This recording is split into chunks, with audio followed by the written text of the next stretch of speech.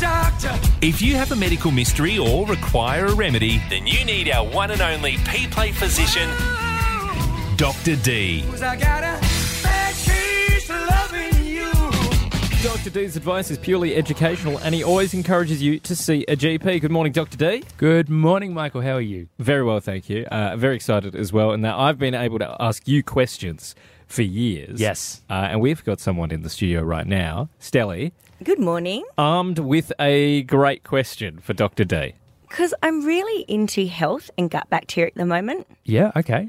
And I did read, and it's pretty gross, that in order to get good bacteria, you need to potentially get someone else's healthy stool and then put it up your No.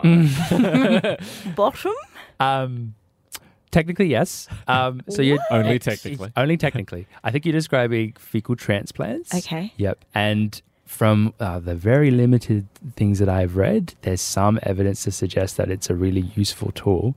I guess the gut is a pretty complex organ in that it's got its own nervous system that's separate from the brain. It's got a huge amount of biodiversity within the gut itself, a lot of different bacteria, both good and less good, which are integral to providing us nutrients and also in terms of managing and responding to the immune system of the body.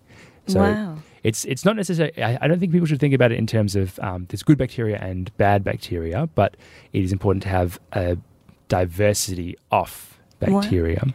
So then how do I go about it? Do I start following like a marathon runner in the park and go, that person looks good, they look healthy, No. I want some of their stool? No, and then kind of just ask them and be like, hey, do you mind? No, I don't think you should do that.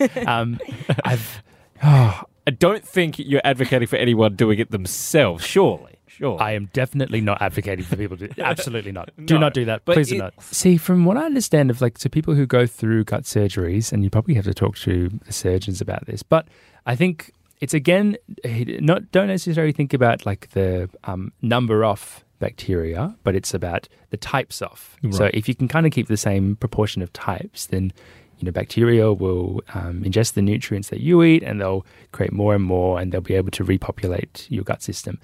It's more for people that may not have a huge biodiversity because I think they've looked at associations between different metabolic conditions, some people with who struggle with obesity or hypertension, and their gut profiles are quite different to those who don't struggle with those things. So they're thinking, well, if there's a correlation here, maybe if we just transplant the gut microflora from the healthy person into the person who's suffering with an illness, that might change things up for them because they've got different bacteria there.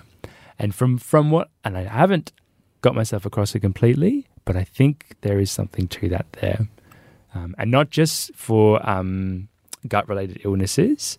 I think there's some evidence to suggest they can also help with autoimmune conditions as well. Wow. Again, emerging research. So there's still a lot that needs to be clarified about that. And I think they'd started to, create stool banks or fecal banks. Okay. Where that would be the point where you go to access this done in a more clinical way.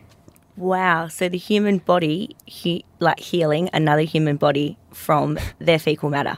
That's a beautiful way of putting it. Wow. Yeah. And then does urine prevent stinging from a jellyfish then? Oh, so that's doesn't prevent it, but I've heard that you can use urine to treat a jellyfish sting, and that's more to do with the pH changes. So you're using the because I can't remember, one of them is basic and one of them is acidic. So I think you use the acidic urine to neutralize the basic sting of the jellyfish, and that's the reason why. But I can't remember that one too well. So yeah, a lot of our waste can be put to good use. Wow. It really there can. You go. Yeah. urine and stool. Yeah. For the win. Yeah. Stelly, thank you so much for bringing your question to Dr. D. Hopefully, please take his advice. Don't do that. Please do not. Don't follow a runner do in the that. park. No. Excuse me. I think if you really want to, I think it's worth chatting with your doctor, because I don't necessarily think that this is the first thing that you should jump to. There's probably some things that you could do along the way. Yeah, just eat some yogurt, Stelly, please. Well, is that the norm? Oh, okay.